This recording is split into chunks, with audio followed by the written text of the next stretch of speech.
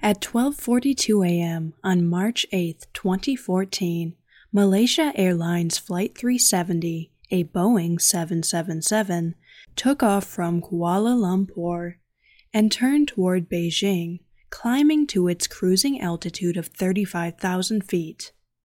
27-year-old Farid Hamid was flying the airplane.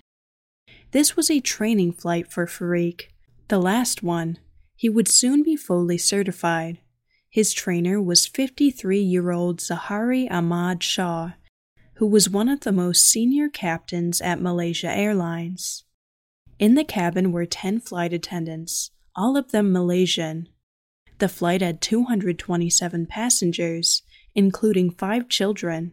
Most of the passengers were Chinese. Of the rest, 38 were Malaysian, and the others came from Indonesia, Australia, India, France, the United States, Iran, Ukraine, Canada, New Zealand, the Netherlands, Russia, and Taiwan. Up in the cockpit, Zahari handled the radio.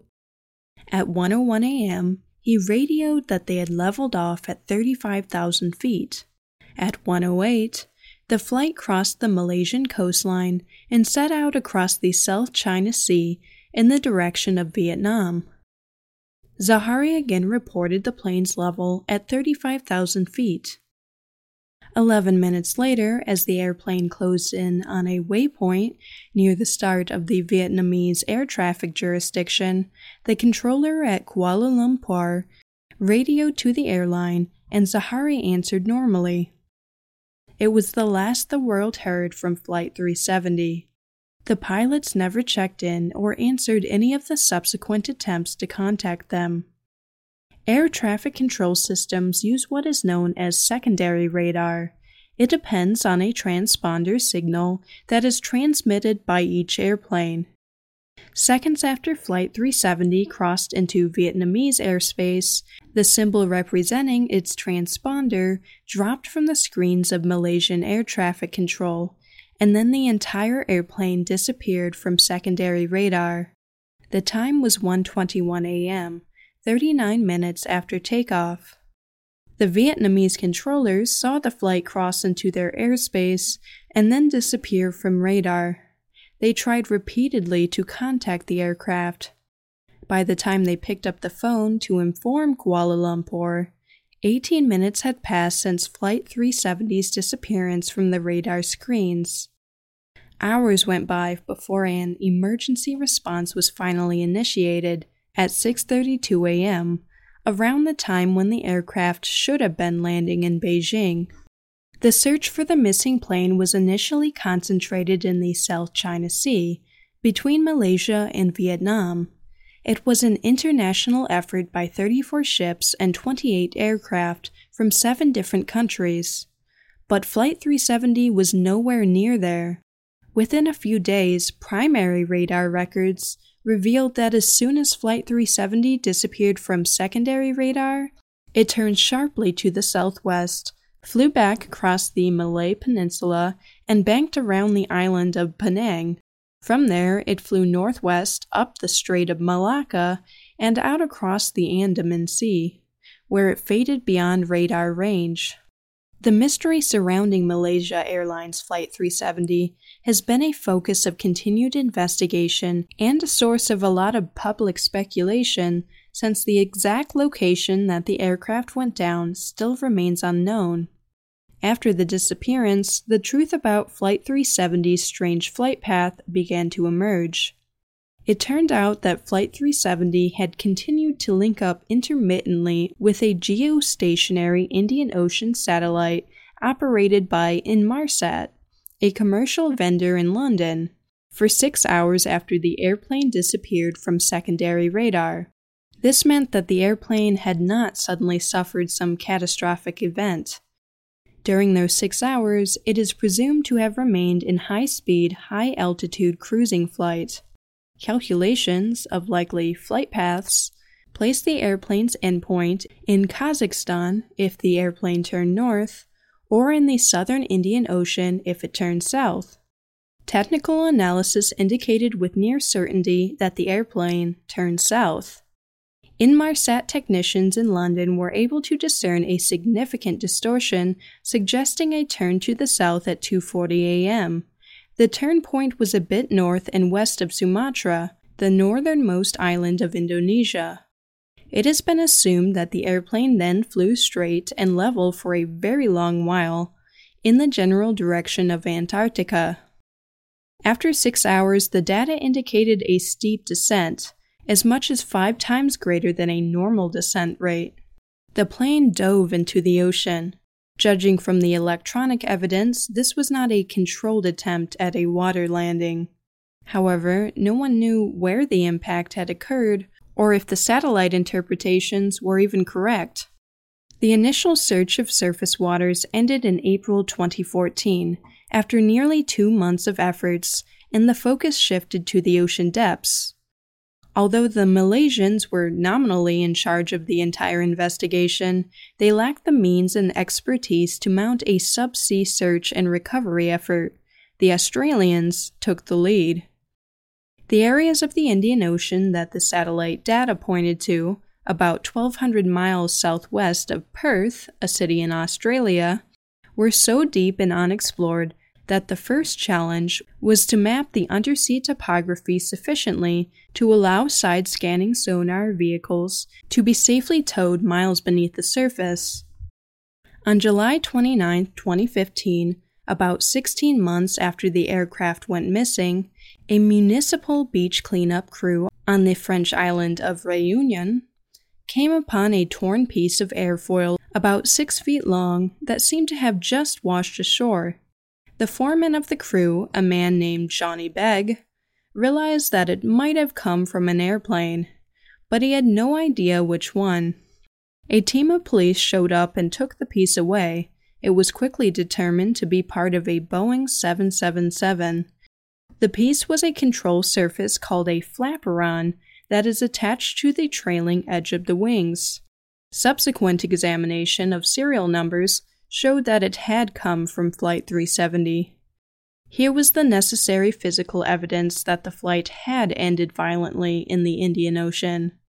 Then, in February of 2016, a middle-aged American man, Blaine Gibson, who had been traveling around independently and following leads relating to Flight 370's disappearance, found another piece. He had visited Mozambique in search of aircraft debris based on information given to him from oceanographers. In a town called Vilanculos, he paid a boatman named Suleiman to take him to a sandbank called Paluma, where debris often washed up. While they were searching the sandbank, Suleiman found a gray triangular scrap about 2 feet across with the stenciled words, "No step," on one surface. The scrap was later determined to be almost certainly from Flight 370. In June 2016, Blaine Gibson turned his attention to the remote northeastern shores of Madagascar. He found 3 aircraft pieces on the first day, and another 2 a few days later. The following week, on a beach 8 miles away, 3 more pieces were delivered to him. Word got around that Gibson would pay for Flight 370 debris. Of the several dozen pieces that have been identified as certain, likely, or suspected to have come from Flight 370, Gibson has been responsible for the discovery of roughly a third. After more than 3 years and about $160 million, the Australian underwater investigation closed without success. It was picked up in 2018 by an American company called Ocean Infinity, under contract with the Malaysian government on a no-find, no-fee basis. The search used advanced underwater surveillance vehicles and covered a new section. After a few months, it too ended in failure. The second official investigation belonged to the Malaysian police and amounted to background checks of everyone on the airplane as well as some of their friends. Outside of professional investigations, the internet has produced a number of theories over the years. Some of the claims include that the aircraft has been found intact in the Cambodian jungle, that it was seen landing in an Indonesian river, that it flew into a time warp, and that it was sucked into a black hole. However, some things are known with a good amount of certainty about the disappearance of Flight 370. First, the disappearance was an intentional act. Second, control was seized from within the cockpit. Primary radar records later indicated that whoever was flying the plane must have switched off the autopilot because the turn the airplane made to the southwest was so tight that it had to have been flown by hand. Circumstances suggest that whoever was at the controls deliberately depressurized the airplane. At about the same time, much, if not all, of the electrical system was deliberately shut down. The reasons for that shutdown are not known, but one of its effects was to temporarily sever the satellite link. An electrical engineer in Boulder, Colorado, named Mike Exner, has studied the radar data extensively and believes that during the turn, the airplane climbed up to 40,000 feet, which was close to its limit. During the maneuver, the passengers would have experienced the feeling of being suddenly pressed back into their seat. Exner believes the reason for the climb was to accelerate the effects of depressurizing the airplane, causing the rapid incapacitation and death of everybody in the cabin, as intentional depressurization would have been probably the only way to subdue a potentially unruly cabin in an airplane that was going to remain in flight for hours to come. In the cabin, the effect would have gone unnoticed except for the sudden appearance of the drop-down oxygen masks. None of the cabin masks were intended for more than about 15 minutes of use during emergency descents to altitudes below 13,000 feet. They would have been of no value at all cruising at 40,000 feet. The cabin occupants would have become incapacitated within a couple of minutes, lost consciousness, and gently died without any choking or gasping for air. The cockpit, by contrast, was equipped with 4 pressurized oxygen masks, linked to hours of oxygen supply. Whoever depressurized the airplane would have simply had to put one on. So, the evidence suggests that it was most likely one of the pilots that sabotaged the plane. By the time the airplane dropped from the view of secondary radar, it is likely that one of the pilots was incapacitated or dead, or had been locked out of the cockpit. The young pilot, Farik, has been described as optimistic, with plans to get married. The senior pilot, Zahari, raises more red flags. The Malaysian police report held back on divulging what was known about Zahari. The police discovered aspects of Zahari's life that should have caused them to dig more deeply. People who knew Zahari described him as often lonely and sad. His wife had moved out and was living in the family's second house. By his own admission to friends, he spent a lot of time pacing empty rooms waiting for the days between flights to go by. So currently, unless more evidence is discovered in the future, Zahari is the prime suspect.